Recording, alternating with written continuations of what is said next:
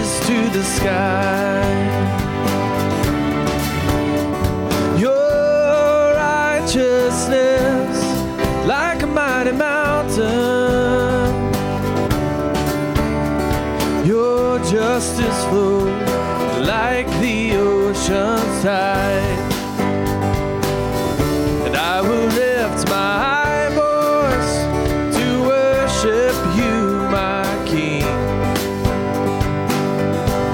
I will find my strength in the shadow of your wing.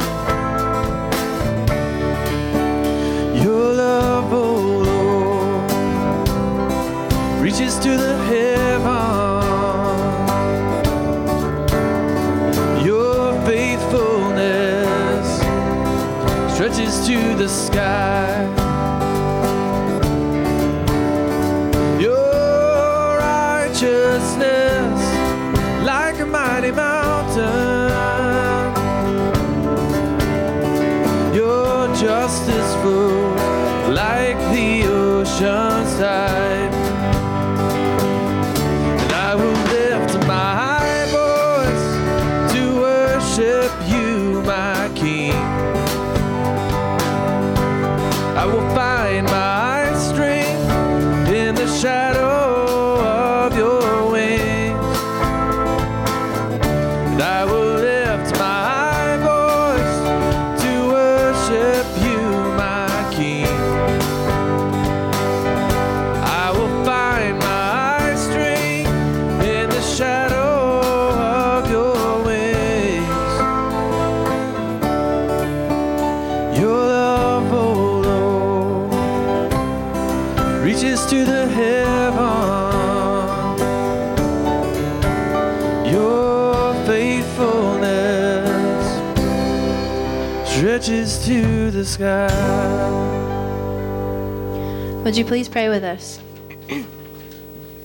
Dear God, we thank you so much for this day, and we thank you for the opportunity that we're able to come here and worship you together in this place. Lord, we're so grateful for the representation of this day and the meaning of this day, not only for today, but for every day of our lives, dear Lord, that you died for us on the cross for our sins, and on that third day you rose, and we thank you and are forever grateful. May we open our hearts and our minds today to focus on the message and receive your word. In Jesus' name, amen.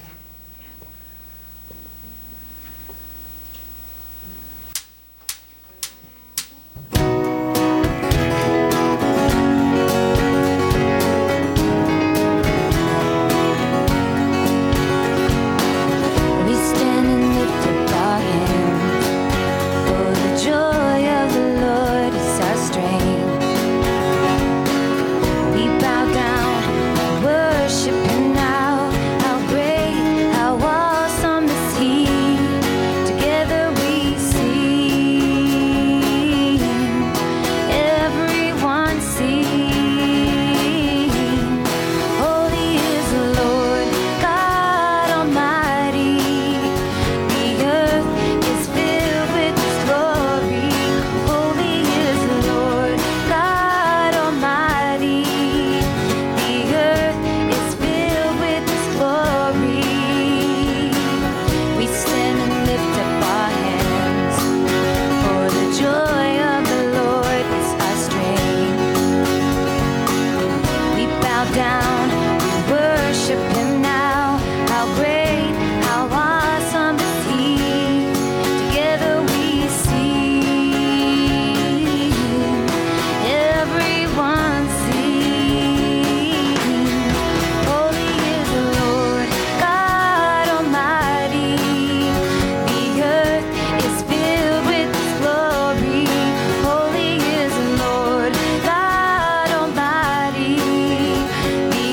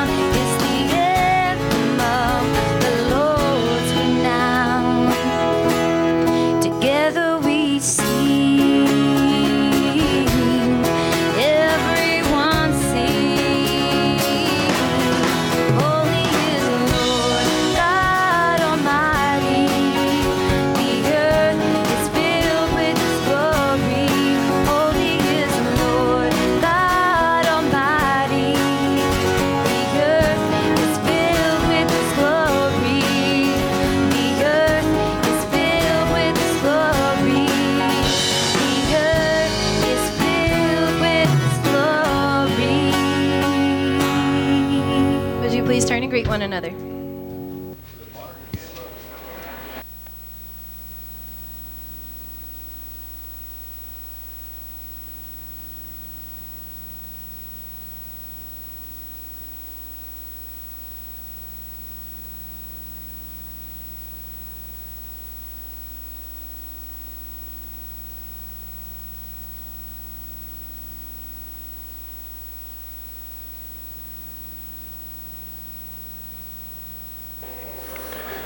Good morning. Happy Easter. Christ is risen. He's risen indeed. Such a big, big deal. We have a cross with flowers on it this morning. This is the first time we've done that in this service. We've had one in the 11 o'clock service. We're going to have them in both. If you missed the chance to come up and put a flower, we have more in the baskets back there. You could do it during the offering. We like to frame our announcements in the 5 practices of fruitful congregations. I don't want to go long because it's a big day. It's fun. If you have your newsletter, that's one of the big things we like to celebrate for Radical Hospitality. Our bulletin is much, much thinner, much, much shorter. Our announcements are shorter. That's because we are putting them in the newsletter. Make sure you get one. There's a digital version as well. It's got a lot more information even than it ever has before. We believe in passionate worship.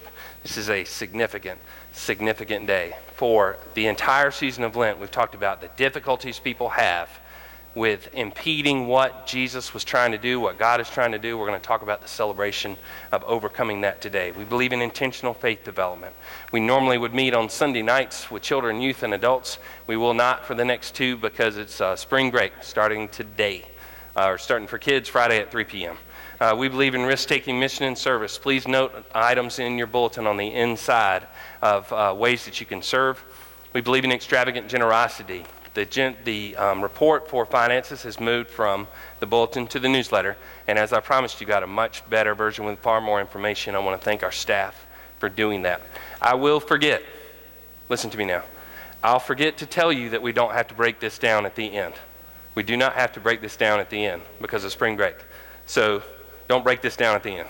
And yell at me to say, people, we don't have to break this down at the end because it's so much easier that way. So if you need anything, it's in your bulletin for the service. If you need to know anything during the week, it's in your newsletter. We have coffee, snacks, a security check-in station, and we have restrooms over here. Let's pray together. Gracious God, we thank you for this space, for your mercy, the fact that you're proactive since we've been here. You created a space before us. You called us to give us an opportunity. You corrected us when we got sideways. You forgave us when we apologized. You overcame death. And for that, we celebrate. Use everything in this service, Lord, to help us to further understand your message, your purpose, your power, your hope in each of us. And inspire us this morning, Lord, as we pray the prayer your Son taught his disciples to pray. Our Father, who art in heaven, hallowed be thy name. Thy kingdom come, thy will be done, on earth as it is in heaven. Give us this day our daily bread, and forgive us our trespasses, as we forgive those who trespass against us. And lead us not into temptation, but deliver us from evil. For thine is the kingdom, and the power, and the glory forever. Amen.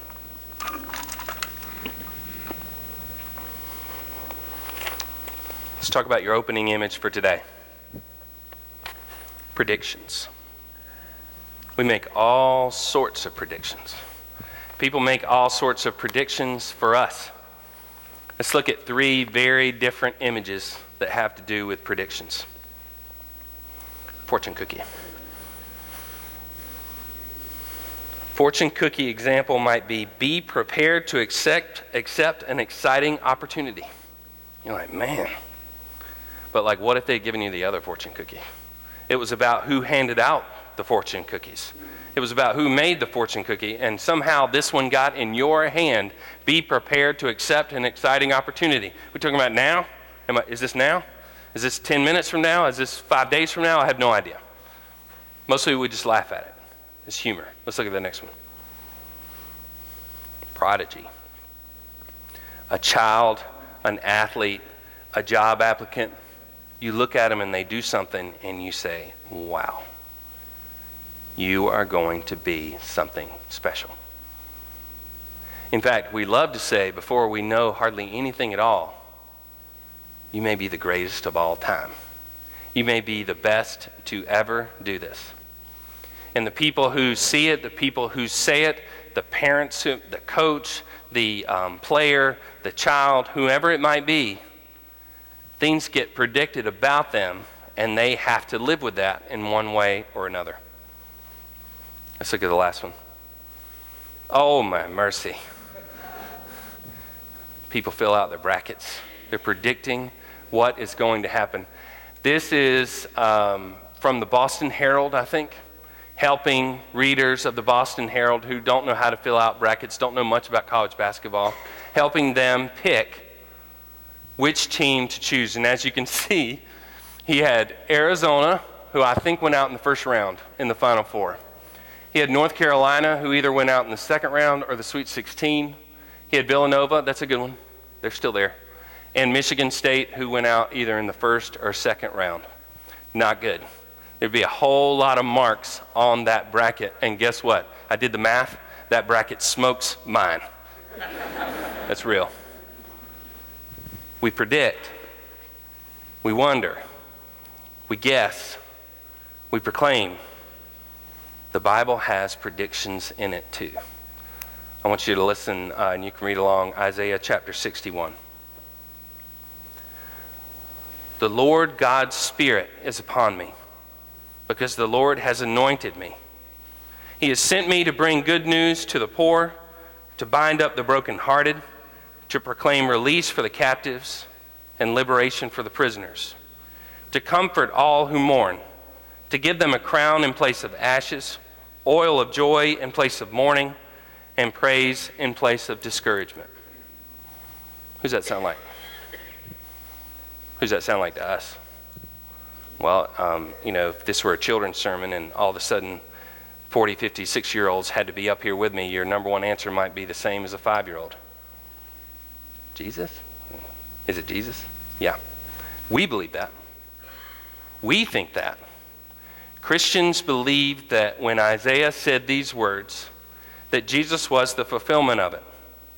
Now, this is one of the most recognizable voices of our entire faith, both the Jewish faith and the Christian faith, Isaiah, saying that someone is coming to do these things. There's so much healing in so many different directions, predicting a Messiah that everyone wanted, a leader that everyone hoped for, a person who was to come and lead God's people to God's path. No one would dispute that.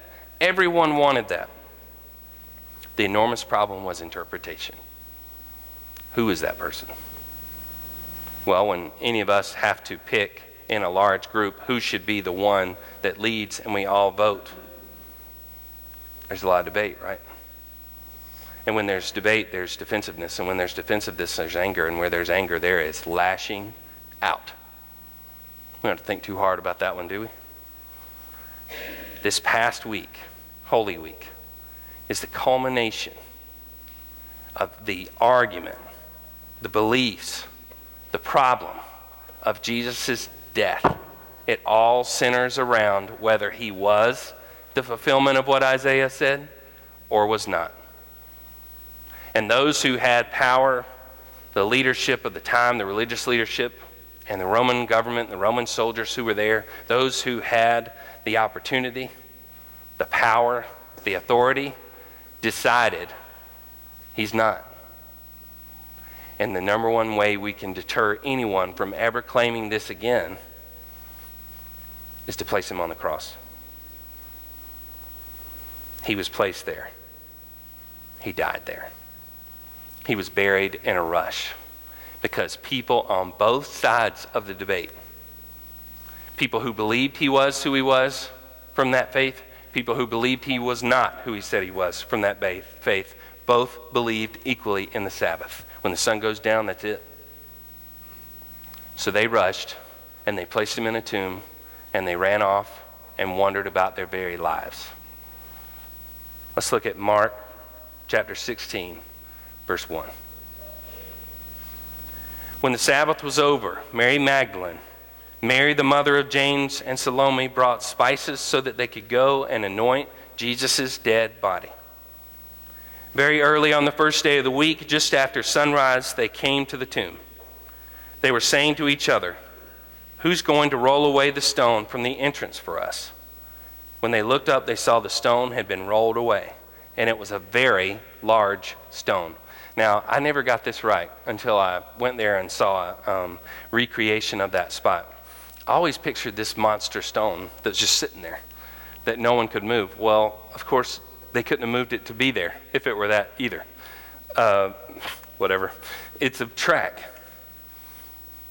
with a rolling stone going here and going back. But only certain people with certain strength could roll it back, so it's not there.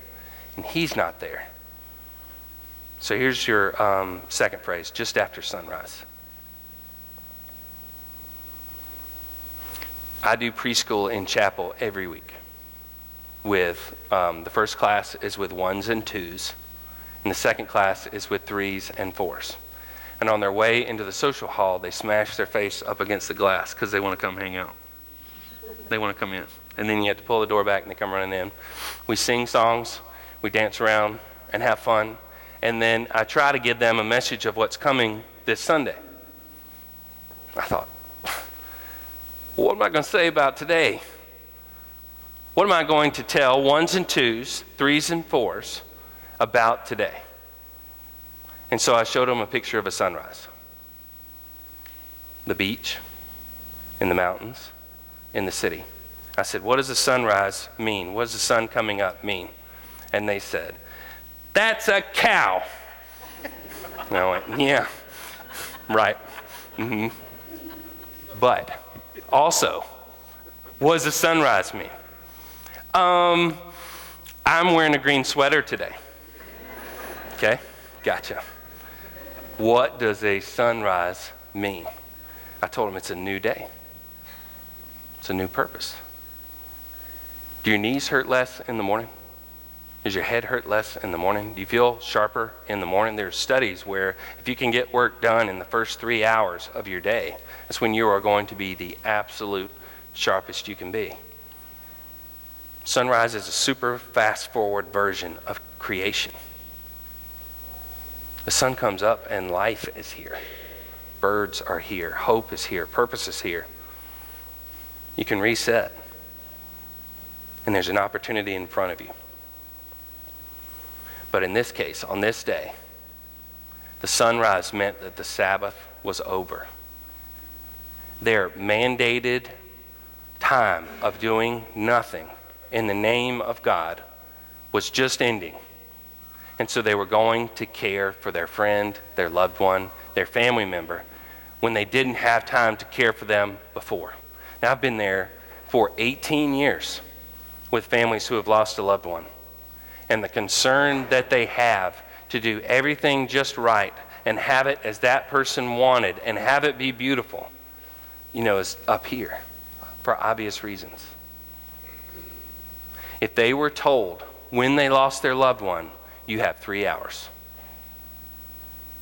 If anybody can get here, get them here. If they can't be here, sorry. How would they feel? What would the emotion be? What would the pain be? Well, they're going back now because the sun has risen. It's a new day.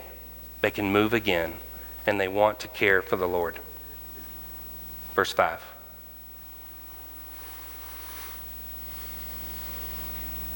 Going into the tomb, they saw a young man in a white robe seated on the right side, and they were startled. But he said to them, "Don't be alarmed." Right, will do. You're looking for Jesus of Nazareth, who was crucified. He's been raised. He isn't here. Look, here's the place where they laid him. Go tell the disciples, especially Peter, that he is going ahead of you into Galilee. You will see them there just as he told you. So if you came back from vacation and the front door was wide open, how would you feel? If you came back from vacation and the front door was wide open and there was a person sitting in the chair right when you walked in the door, how would you feel? They said, hey, don't be afraid. We're good. Excuse me? Now, this isn't their home. They haven't been gone for fun. This is a tomb, and they've been gone for a day and a half. So it's a little different, but it's not much different. Here's this person. And the next phrase is, looking for Jesus of Nazareth. I think that is fascinating. You know what that means? That's his identity as a human. Like Joe of Rock Hill, son of Bob and Lucy. Human. Both followers and detractors wondered about Jesus' humanity and his divinity. His claimed divinity, connection to God. And so both sides of this question wondered, is he human? But the number one, the way that they would reference him to being human is to say Jesus of Nazareth. Now followers wondered how a person from such a small town in such a small place who is just a human could be someone so powerful from Nazareth. You remember one of the first things one of his disciples said? Future disciples. Nazareth. What good could come from there? You know that there's a city around here where you think that. I'm not going to name one because we're from all of them, right? But you would say it. What good could come from that place? Detractors hated him for claiming such an important position as being connected to God and would say, he's just some guy from Nazareth. Peter's pointed out in this story. You ever make a mistake? You ever make 15 in a short period of time? You ever make 15 mistakes when you were the primary point person? Well, something I've told coworkers, something I've told people that I was supervising all these years of ministry is, you know, some people don't make any mistakes because they're not doing anything at all. Not trying, they're not speaking, they're not reaching out of their comfort zone, they're not trying to do anything. I said, so I can live with mistakes if we're trying. Now, Peter made some trying. He made some, they were just flat out mistakes. And one of those things was, as Jesus was going by in Jerusalem, and they said, hey, you're with that guy, right? And he said, never heard of him. That weight, that pain, that guilt, that concern, that loss in that moment is now paired with raw fear. The door's open and someone's sitting in here and he's telling us that everything is fine. Verse 8. Overcome with terror and dread, they fled the tomb. They said nothing to anyone because they were afraid. Now that's your next phrase. They said nothing. You ever feel dumb in a setting so you just don't say anything? You ever get some kind of report, some kind of grade, some kind of mistake, and you're just hoping that no one notices? Don't say anything. Don't say anything. They run out of the tomb and say nothing. Now, this is what's so unique and interesting about this version of this story. The number one version of the Easter story read from the Gospels is John. John 20, because John 20 is so flowery. It's got such explanation. It's got such running back and forth and figuring out who is doing what and what it all means. And the disciples are coming back. This is Mark. They just ran and said nothing. Now, you think of your friend group. Which one of them explains way more than anyone needs, even though they're trying to help out? Which one says the least amount possible and barely speaks? And when they do, they say something like this and just drop it. That's the difference between John and Mark. And the reason I read Mark today, the reason it's interesting to me is because while the others give more detail, more theology, more explanation, this one gives the confusion of that moment and just drops it. Confusion that we take for granted that's settled. Yeah, of course he was risen. Of course he came back. Of course he spoke to him. Of course he did these amazing things. Well, here we are. Of course, we're 2,000 years later. People in that moment just ran out of raw fear. And this is your last phrase. The cycle of faith. That's another reason why I want to use this gospel. There's a cycle that's more complicated than this, but these phrases kind of capture the walk that we're on, and it never ends. It just cycles bigger and bigger and bigger. The first one is perceived permanence. We figure a situation is what it is. We figure a relationship is what it is. We figure a church is what it is. We figure God, I don't know what you're doing, is what it is. This is the way it's going to be. This isn't just in this story. This is all the way back to the beginning. That perceived permanence causes humans to just stop moving, stop trying, stop believing.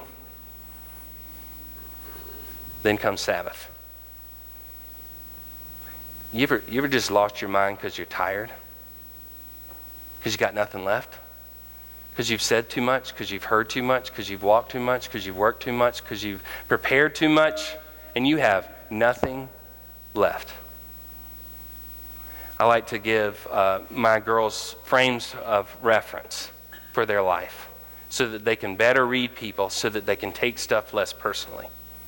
I said, when somebody comes at you and their eyes are fired up and they're screaming or whatever, I said, that has the power to you, if you let it, to go, are they mad at me? Did I do something? And you start looking around for things that you did. I said, instead, what if you just looked at them and in your brain, never say it, in your brain just go, grumpy. Oh, you grumpy. Because that takes away the bite and the power of that person. I said, never say it. But then their mother came home and she was tired and broken down and whatever, and I looked at her and I literally said, oh, grumpy. And they went, no, you never say it. You're the one that taught us that. You're the one that taught us that. What does Sabbath do? What does rest do? You go, oh, I'm okay. I got a new purpose. I got a new hope. The sun's up again. I've gotten more than 4 hours sleep. My brain is reset. Sabbath gives you a chance to pause, to rest, because if you are running 9,000 RPMs, you cannot hear the message, and you figure everything is what it is, and that's all there is. Perceived permanence, Sabbath. Then God approaches a person. This happens in the Bible again and again and again. Says, I got a job for you. Fear. You mean do what? I just had Sabbath. I just got rested. I just got a new purpose. Yeah, and now that you're rested, we're going to give you something crazy. I understand this because typically when I call people in the church, when they don't have a typical reason for me to call them, they go, what? You want me to do what? Why are you calling me? Am I in trouble? Is there something I got to do? Are you going to ask me to do something? Whatever it may be. And I go, yeah. Yeah, I'm going to ask you to do something. I want you to be the chair of fear. Perceived permanence, Sabbath, fear, and then there's something that kicks in and you have excitement. But in this moment, in this gospel, they're living in that fear. But what's coming throughout this entire season, where we read this for the next 6, 7, 8 weeks, is total excitement. The unfolding and placing all the puzzle pieces so that they get it and understand, and then try to explain it to other people so that they may understand, and then explain it to other people so that they may understand, and then that travels 2,000 years to Greer, South Carolina, where we celebrate new life, new purpose, new hope. Things are not permanent. We, now that we've gone through this season and recognized our pain and our loss, hopefully we'll find Sabbath, rest, peace. And when that fear kicks in of a new opportunity, a new purpose, a new hope, hopefully it's excitement that follows. And if so, we'll be continuing the line of connections and relationships between God and God's people. He is risen. He is risen indeed. In the name of the Father, and of the Son, and of the Holy Spirit. Amen. If you'll stand and join me in our modern affirmation. These are words that are important to us in this service. They help us affirm our faith, find new purpose. You're welcome to read along. You're welcome to simply listen. We believe in the God the Father, infinite in wisdom, power, and love, whose mercy is over all his works, and whose will is directed to his children's good. We believe in Jesus Christ, Son of God and Son of man, the gift of the Father's unfailing grace, the ground of our hope, and the promise of God fulfilled. We believe in the Holy Spirit as a divine presence in our lives, reminding us always of the truth of Christ, our inspiration and strength in times of joy and sorrow. We believe our faith should be apparent in our words of love and acts of service, that the kingdom of God may be a present reality here on earth. You may be seated. It's now time for our offering. You can give as the plate goes by. You can simply hand the plate over. You can give electronically with instructions in the bulletin. And if you're a guest today, if you're with family, if you're new to our church, you certainly can give, but we don't expect you to. You can rely on the generosity of our people.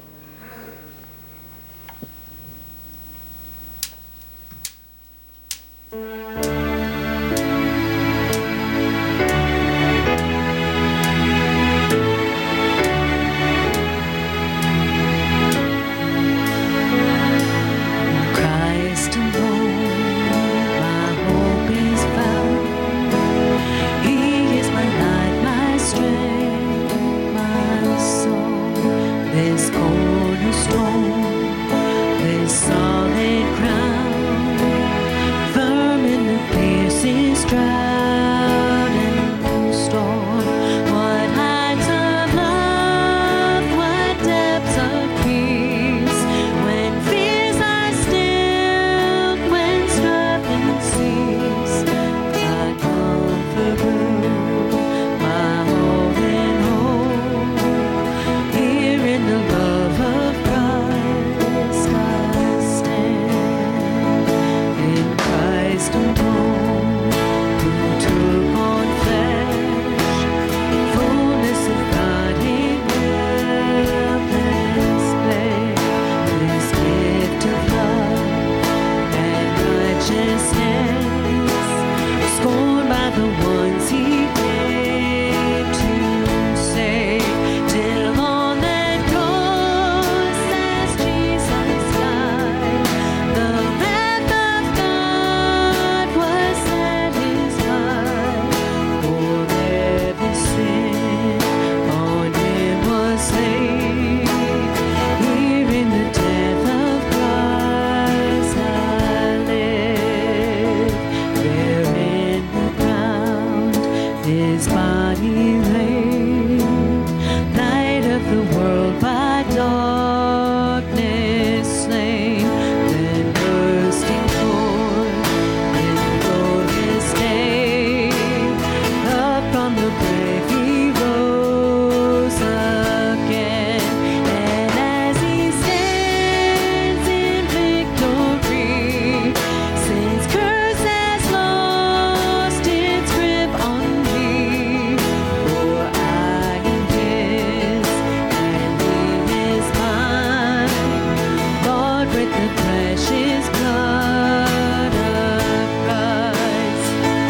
No guilt in life, no fear in death.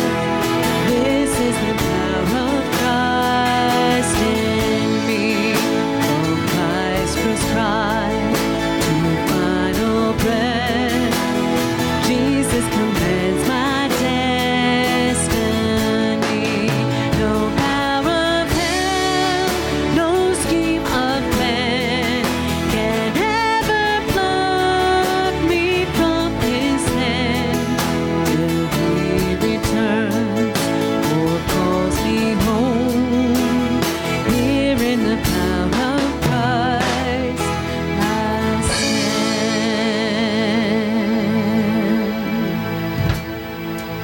Would you please stand and sing this last one with us?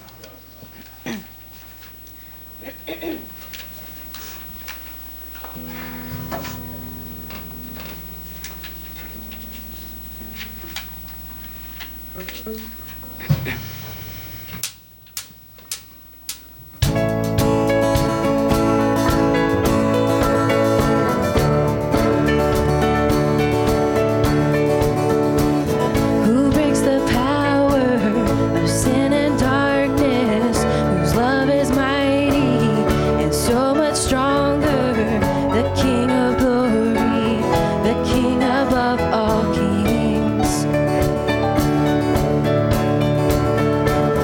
who shakes the whole earth with holy thunder and leaves us breathless and all in wonder, the King of glory, the King above all kings.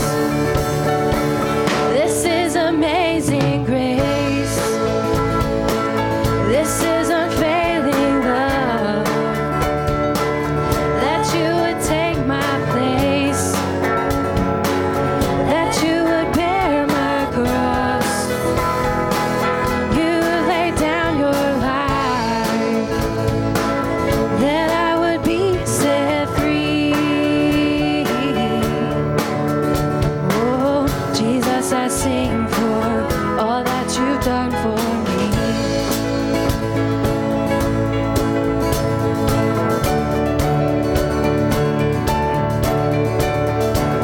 Who brings our chaos back into order, who makes the orphan a son and daughter, the King of glory, the King of glory, who rules the nations with truth and justice, shines like the sun in all of its brilliance, the King of glory, the King above all kings.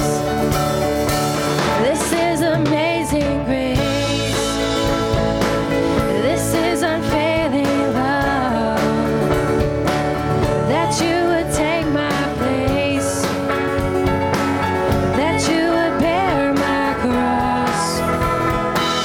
You laid down your life, that I would be set free. Oh, Jesus, I sing for all that you've done for me.